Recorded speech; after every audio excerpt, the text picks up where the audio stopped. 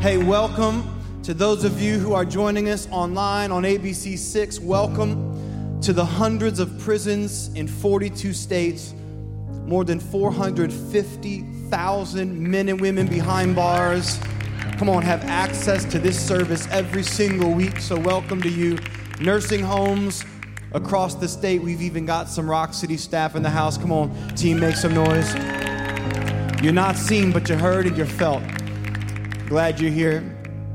Well, what an incredible opportunity we have to study the Word of God together, especially for those who are participating in these 40 days of prayer and fasting. And if you are participating, you must know we are 12 days in. I'm 12 days more the man that I know God created me to be. I'm 12 days more the man I hope to be. Because fasting is when I deny my flesh what it wants so I can fill my spirit with what it needs. And we're 12 days in. We're seeking the Lord on behalf of this church and our city and this nation, the world. And we've got 28 days to go. Who's counting? Anybody counting? 28 days to go, but I hope you're doing well. Today we're going to continue the series we've been in now for 5 weeks. This is the 5th statement of Jesus' most famous sermon, the Sermon on the Mount. He starts this most famous sermon with 8 statements. We're taking 1 week to cover each of these 8 statements, often referred to as the Beatitudes. Now, Jesus was an incredible teacher. Obviously, he was more than a teacher, but Jesus knew how to teach. And one of his teaching methods was Jesus would draw comparison on regular basis between man's way and God's way. He would say things like this. You've heard it said, do not murder. But I've not called you just to that. I've called you to this because I tell you that even if you hate a brother or a sister in your heart, you're no different than a person who murders. He would say things like, you see how the religious pray and how the religious fast. They do so to be seen by men. And I've not called you to that. I've called you to this. When you pray and when you fast, just do it in secret and know that your heavenly Father sees everything done in secret and he will reward you openly. The disciples were arguing one day, Jesus, which one of us will be seated at the right hand and at your left hand? And Jesus sort of looks at them and just shakes his head. He's like, gentlemen, you're missing the point. It's not about who's going to be the greatest among us. Let's not see who can be the greatest among us. It's not that, it's this. If you want to be first, be last. If you want to be great, then humble yourself and serve. I've not called you to that. I've called you to this, to be like this, to be like me. When it comes to these statements, I don't know if there's an 8-part passage of Scripture better equipped that will help us be more like Jesus than these. If you want to be blessed like Jesus, you want to have influence like Jesus, you want to be a kingdom builder like Jesus, a difference maker like Jesus, here's what he says: blessed are the poor in spirit. Those who understand their own sin and their need for God. You acknowledge you're sinful, you need the Lord, and blessed are those who mourn. Because it's not just enough to acknowledge your sin. Does your heart break for what breaks the heart of God? And do you mourn not just for your own sin, but for the sin of all the world around you, the suffering that sin has caused, the sickness and the injustice that sin has caused? Jesus said, blessed are the meek, those who have a right view of themselves. Because you're aware of your own sin, you tend to be more gracious toward those around you. And instead of throwing stones like everybody else, you mourn the brokenness and the suffering, the corruption and the confusion, the lostness of the world around you. You're not better than anybody and you know it. You've just been forgiven, saved by Jesus Christ, and you want more than anything for those around you to experience the same saving power of Jesus that you have. Amen.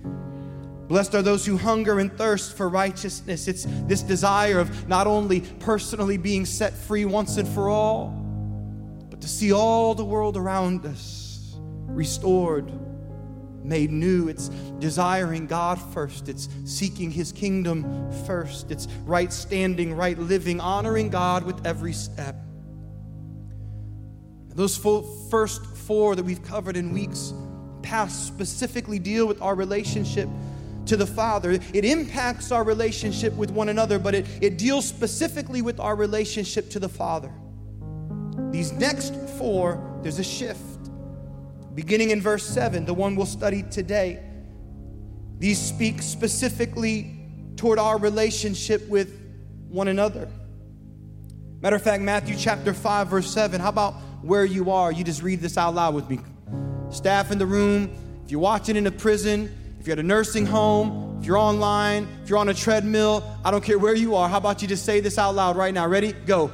Blessed are the merciful, for they will be shown mercy. One more time. Blessed are the merciful, for they will be shown mercy. Lord, would you open our eyes that we might see your word today? Open our ears that we would hear and receive what you have to say to your church. May we be merciful always, day by day and step by step, as you, Lord, have been so good and merciful towards us. It is in Jesus' name. Everybody said, amen. Blessed are the merciful, for they will be shown mercy. This is the law of direct return at work. What you give, you get. What you put in, you get back. If you're merciful, you'll be shown mercy. But if you're critical and judgmental and you're unfriendly, don't be surprised if that's what you get right back. Blessed are the merciful, for they will be shown mercy. Now, this seems at first reading like a simple, straightforward statement by Jesus, but understand when he said this was during the height of the Roman Empire, which would have meant this statement was absolutely a radical statement. Because those hearing Jesus would have said something like this: Jesus, don't you know where we are? That we're living in perhaps the most merciless empire that's ever existed? Jesus, don't you know that those who show mercy get taken advantage of? Don't you know that people who are merciful rarely, if ever, win? Besides that, Jesus, isn't justice a whole lot more attractive? An eye for an eye, tooth for tooth, insult for insult, punch for punch. You hurt me, I'll hurt you. You threaten me, I'll threaten you. And Jesus just stops them. No, no, no. I've not called you to that. I've called you to this. Blessed are the merciful. The merciful. For they will be shown mercy. So what is mercy? Mercy is love in action. It is both an attitude and an action. Matter of fact, more than 100 times in the Old Testament alone, the Bible says God is merciful toward you. But understand, it is love in action. It's not just feeling sorry for somebody. It's not just acknowledging that somebody has pain or somebody has a need. It's not just saying, I know you hurt. There's a much deeper meaning to this word. Matter of fact, if you follow this word from the Greek into the original Hebrew that it was first given in, it means to literally get inside a person's skin so that you can feel what they feel, you can see through their eyes, you can think with their mind, you can feel with their hands and with their heart. Walt Whitman, an American poet who lived in the 1800s, he said this: when I see a man in pain, I don't ask him how he feels. I become that man. That's what mercy is. Sounds a whole lot like somebody else I know, the one who said, blessed are the merciful, for they will be shown mercy. Jesus, who being in very nature God, did not consider equality with God something to be used to his own advantage. Rather, he made himself nothing by taking the very nature of a servant. He was made in human likeness. He was found in appearance as a man. He humbled himself by becoming obedient to death, even death on a cross. It's 1 John 1:14. The Word became flesh and made his dwelling among us. For we do not have a high priest who is unable to empathize with our weakness, but we have one who has been tempted in every way, just as we are, and yet he did not sin. In other words, if anybody can preach this message, it is Jesus. Mercy isn't just that you hurt in your heart when somebody else hurts. It's not just talking about how much you care about the pain in the world around you. It is carrying each other's burdens. And when you carry each other's burdens, it is in this way that you and we fulfill the law of Christ. And we put on the skin of another so we can see through their eyes and feel what their heart feels. Just like Jesus did for you and for me. So what does it mean to be merciful? Number one, it means to be patient with everyone. It means to be patient with everyone. 1 Thessalonians chapter 5:14, it says, and we urge you, brothers and sisters, and we warn those who are idle, which means uninvolved. Your heart hurts from the sideline, but sideline heartaches don't help anybody. Come on, church. Sideline heartache doesn't help anybody. It's what a German Lutheran pastor said after World War II. He said, first they came for the Jews, but I didn't speak out because I'm not a Jew. And then they came for the socialists, but I didn't speak out because I'm not a socialist. And then they came for the communists, but I did not speak out because I'm not a communist. So when they came for me, there was nobody left to speak for me. Idle, sideline faith. Oh, but I feel it in my heart. Listen, that's not mercy. You don't feel mercy. You do mercy. You show mercy. Help the weak. Be patient with everyone. You ever notice how some people it's easier to be patient with than others? Come on, some people just test your patience more than others. Some people are just in general easier to live with than others. And yet the word of the Lord to us is this: if it is possible, as far as it depends on you, live at peace with everyone. Accept one another. Romans 15:7. Which one? One another. I know, but which one? That one. Well, him or her, them or they. Yes, accept one another. Just as Christ accepted you. Now here's the church. Yeah, but you don't understand that person. Oh, really? Like I didn't make them? Yeah, but you don't understand how sinful they are. You really want to talk about sin? Yeah, but see, they wear their sin on their sleeves. Well, I'm not asking you to accept one another's sin. I'm asking you to accept one another just as Christ accepted you. Accept one another. Besides, you didn't get clean before you came to Christ. You came to Christ to get clean. Come on, somebody. You don't put yourself together so you can enter the presence of the Lord. You enter the presence of the Lord so that He can put you back together. You don't make yourself right to walk into His presence. You walk into His presence so that He can make you right.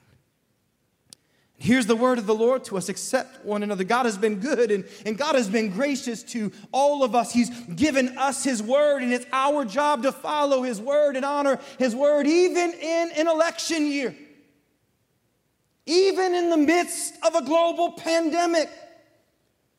Even when people target you for what you believe, when you hold to His word, as far as it depends on you, live at peace with everybody.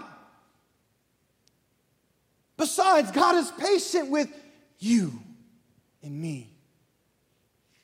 God is patient with you, not wanting anybody to perish. Now, I've always wondered, like, why did God have to add that last part, not wanting anybody to perish? Why couldn't you just have stopped with God is patient with you? And then I got to thinking about it. You ever had somebody get under your skin? Like really get under your skin and test your patience? And you just wanted to see a Mack truck roll them over, just run them over, just take them out right then and there. Imagine being God, who sees everything you do and knows every thought you think, and he's actually got the power, come on somebody, to make a Mack truck appear whenever he wants to. Maybe it's just the Lord reminding himself, I don't want anybody to perish. I don't want anybody to perish. I don't want anybody to perish. Or maybe that's just me projecting on to the Lord, which, come on somebody, thank God I'm not God, and thank God you're not God. Thank God God is better than every single one of us. Come on, church. He's better. He's good. He's gracious. He's full of mercy. Extending mercy means being patient, not just toward those who it's easy to be patient towards. It's being patient with those who are not so easy to be patient with. It means forgiving others as we have been forgiven. And here's the deal with forgiveness. Forgiveness always feels good, and it always feels right when we're the ones that need it. When I need it, it feels right to receive it. It feels like it's the good thing to do. Go ahead and forgive me. But when I have to give it to somebody else who doesn't deserve it, that's when forgiveness starts to feel wrong. That's when it starts to hurt. That's when it doesn't feel too good. When we're criticized, we would prefer to criticize back. When we're hurt, we would prefer to hurt back instead of forgiveness. What we want more than anything is justice. It's like the lady who had her picture taken by a photographer. She brought her picture back to the photographer. She said, this picture doesn't do me justice. And the photographer looked at this lady and he said real kindly, lady, you don't need justice. You need mercy. Come on, somebody. See, I think that was funny. That's a pastor joke. Build one another up and forgive whatever grievance you have against one another. But Lord, do you understand my grievance? Oh, I understand your grievance. And I'm just telling you, whatever grievance you have, forgive as the Lord has forgiven you. Because judgment without mercy will be shown to anybody who has not been merciful. Mercy triumphs over judgment. You know, you might be struggling today with this message because I can't give what I don't have to give. I can't give mercy if I've not first received mercy. It's hard for me to forgive others if I've not first been forgiven of my own sin. How can I forgive somebody their sin against me if I've not experienced the grace and the mercy and the forgiveness of Jesus when it comes to all of my sin? So if you're struggling today, let me encourage you. It's okay to struggle with this. I understand the struggle when it comes to this, but when you've personally encountered the living God who loves you, who gave his life for you to save you, to set you free, to forgive you of all the sin of all your life, once you realize how you've been forgiven by God, it is a whole lot easier, not easy, but easier to begin to forgive others when they sin against you. Here's the third thing. What is mercy? Mercy is helping people who are hurting and in need. It's not just feeling sorry for somebody. It's not, well, don't we feel sad for that poor family over there? They've got nothing while we retreat to the comfort of our beautiful, luxurious home and our luxury vehicle and turn on that 85-inch flat screen TV and never think about that family again, let alone lift our hand to do anything to help them. If your faith isn't helping anybody, it's not faith. If your faith isn't making a difference in the world around you, it's not faith. If your faith isn't moving the kingdom of heaven forward, it's not faith. If you're not advancing the cause of Christ with generosity and kingdom first selflessness, it's not faith. What is faith? If it has absolutely no bearing, no impact whatsoever on anybody besides you, it's not faith. It is a cheap imitation, a knockoff Faith is a $30 pair of Jordans, imitation brand that are Chinese made, that are going to wear out after you wear them 3 times because it's not the real thing.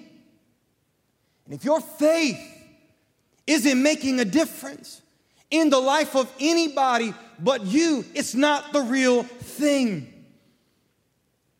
What good is it, my brothers and sisters, if someone claims to have faith but has no deeds? Can such faith save them? Suppose a brother or sister is without clothes and daily food. If one of you says to them, "Go in peace, keep warm and well fed," but does nothing about their physical needs, what good is it? In the same way, faith by itself, if it is not accompanied by action, is dead. But if somebody who is supposed to be a Christian has money enough to live well and sees a brother in need and won't help him, how can God's love be in him? Little children, let us stop just saying that we love people, but let us really love them and show it by our actions.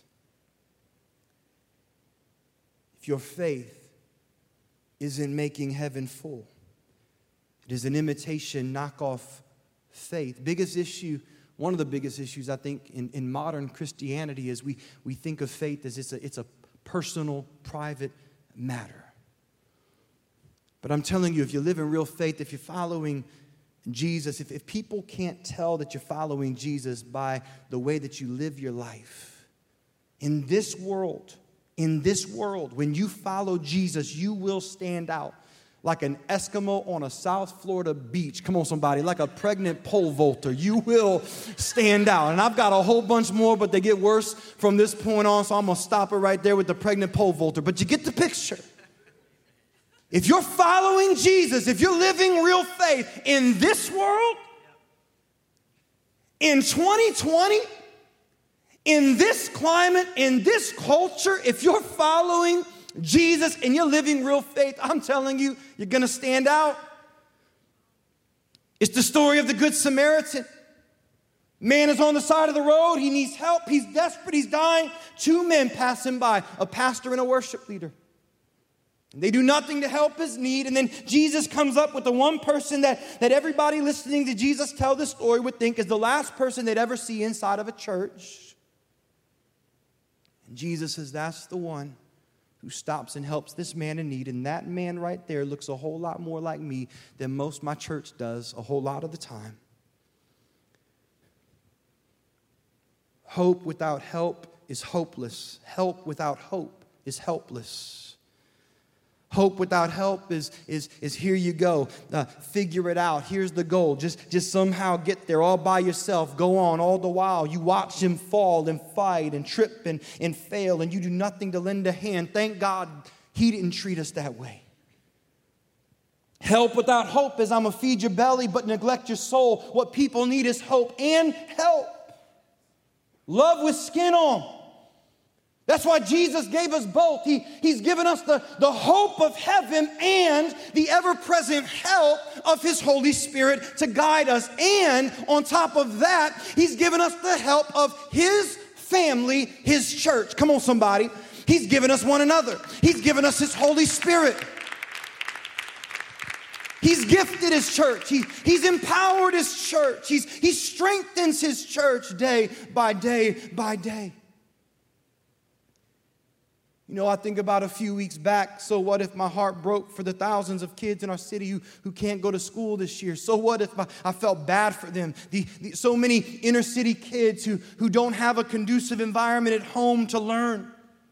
So what if I heard the statistics from Columbus City schools and Hilliard schools and so many like them that lost touch with such a large percentage of their students when they went to only online learning? Just lost touch. These kids just fell off the face of the earth. No contact, no checking in, no Zoom calls, no homework being done.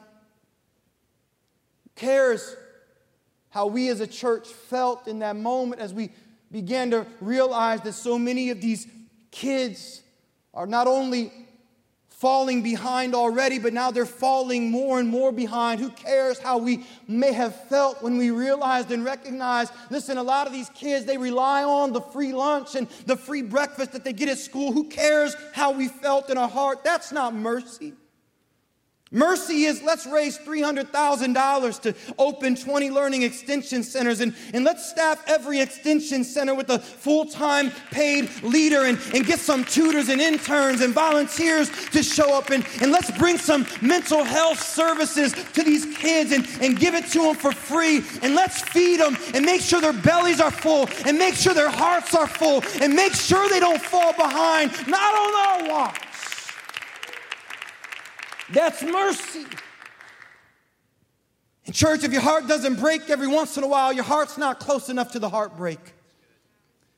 Because your heart's not going to break for what it's not close to. You're never going to care about what you're not close to. It's why Jesus became flesh.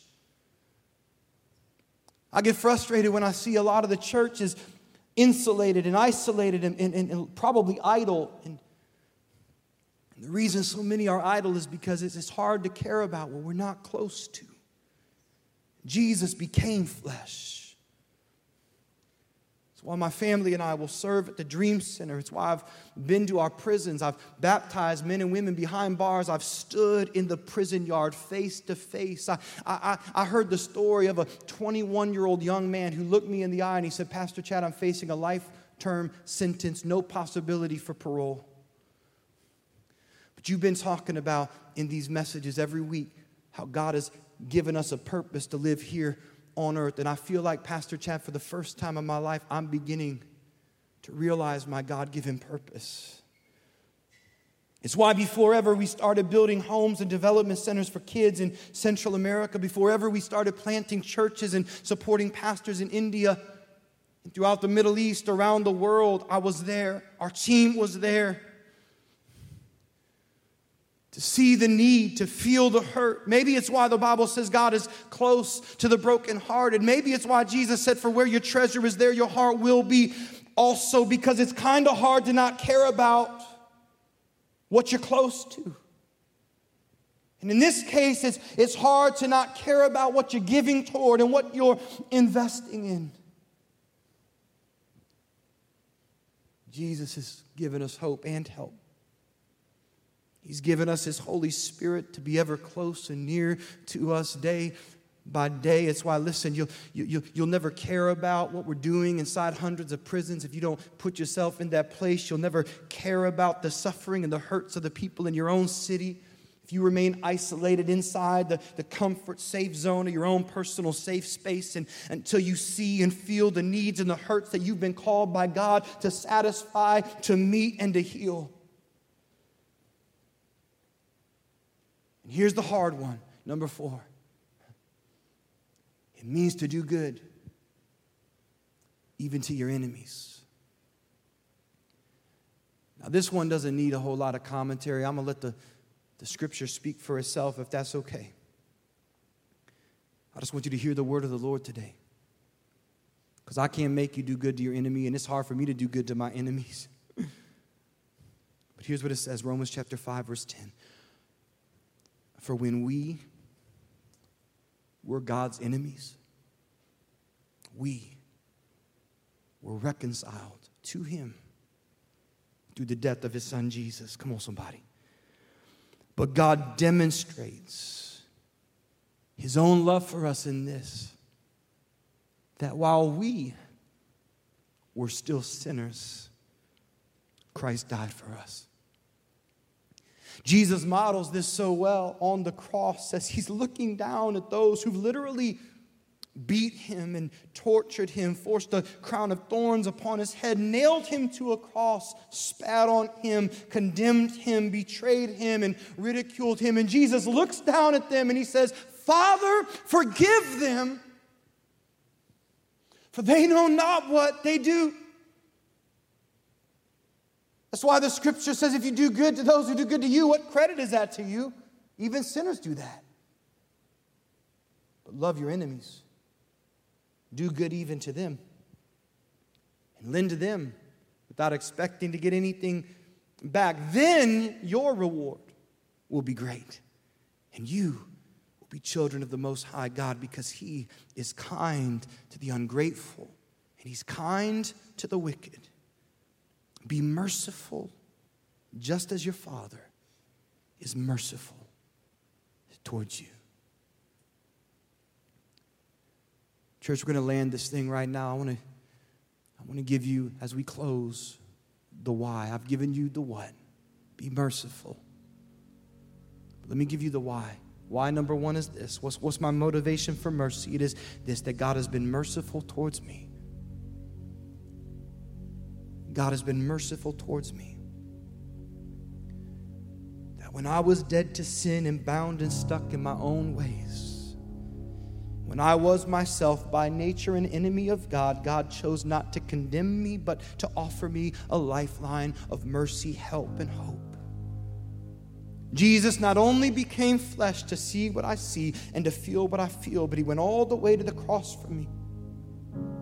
When He could have turned His back on me, He chose not to. When He could have rightfully allowed me to suffer the eternal consequence of my sin, He chose instead to take my sin upon Himself, so that my sin with Him on that cross would be dealt with and covered and paid for once and for all. And He didn't have to, but He chose to. And we can do the same. We love because God first loved us. Jesus says, shouldn't you be merciful to others just as I have been merciful to you? It's a question with an obvious answer. Absolutely, yes, Jesus, we ought to be merciful toward others because you have been merciful toward me. But here's motivation number two. God is merciful towards me. You might be thinking, isn't that the same thing? Didn't you just say that? God has been. God is. Well, God has been and God is. It's not the same thing. Has been and is now. It's not the same thing. Because if you would consider how we think about how we think when it comes to those who've hurt us. You've hurt me, and I has been merciful towards you. Come on, somebody. I has been. But don't make me be merciful towards you ever again. I has been forgiving towards you. You hurt me once. I has been. We've gotten over it. I've let it go. I've given it to God. We've made amends. Just don't hurt me again.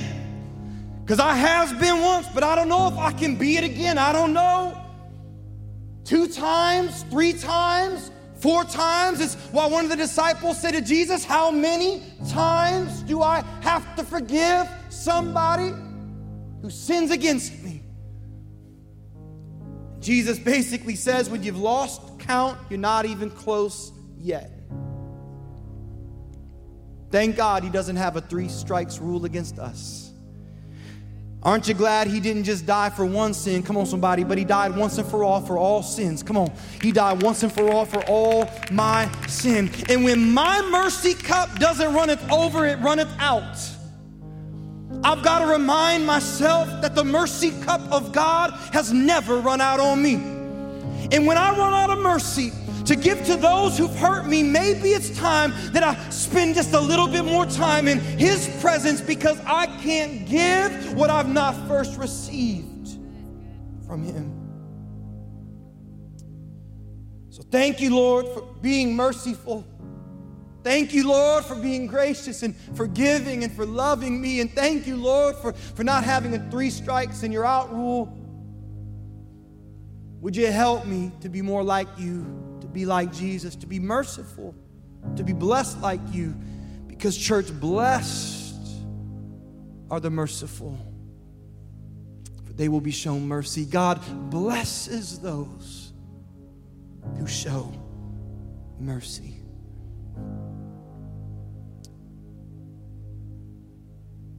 James chapter 2, it says, the man who makes no allowances for others will find none made for him.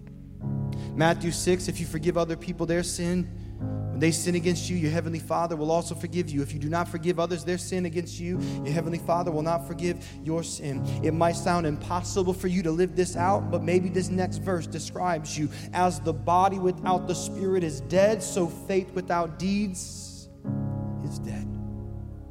And maybe you're watching right now and you're alive today in the flesh, but your spirit needs Jesus. And it's been hard for you to be merciful toward others. It's been hard for you to forgive others their sins because you've not yet received and experienced personally the forgiveness of Jesus. The Bible says we've all sinned, we all fall short. The wage of sin is death, but the gift of God is eternal life through Jesus Christ our Lord. And everyone who calls on the name of Jesus will be saved. So I want to give you an opportunity to pray with me right now. And as I pray with those of you who'd like to be forgiven, you want to put your faith and trust in Jesus, maybe for the first time, maybe you're recommitting your life to Him. I want to also challenge so much of the church. You've been forgiven, you are saved, but you've been idle. You've been indifferent towards the needs, the pain, the suffering that is surrounding you and me today. And it's time to repent of your idleness. It's time to repent of your lack of mercy. It doesn't matter how you feel in your heart. That's not mercy. It's what you do with your hands. It's how you live your life. It's how you spend yourself on behalf of the cause of Christ for the sake of others. I'm going to call you to repentance right now. If you're idle, it's time to get unidle. It's time to put the pedal to the metal. It's time to put some flesh on that faith of yours. Because what this world needs is not more sideline Christians. Right now, what the world needs is the hands and feet of Jesus to show up. Come on, to do the hard work, to put your arms around somebody that's hurting, not to point fingers and cast judgment and condemnation on somebody that thinks different than you, lives different than you, believes different than you. What the world needs is some hands and feet of Jesus. They need some grace and it needs some mercy. People need forgiveness. People need healing. People need help. People need hope. So as we pray, some of you need to repent of your idleness. Others right now, just say, Jesus, I need you. Forgive me of my sin. Cleanse me of all the unrighteousness in my life. I give you all of me in Jesus' name. Make me merciful as you have been merciful toward me. I want to look like you. I want to be like you. In Jesus' name. Come on. Everybody said amen. Come on, would you sing with us right now? Would you worship Him right now? Open the heavens, rewind the gates, flood every heart with mercy. Pour out your presence, inhabit our praise as we cry, holy, holy. Open the heavens, open the heavens.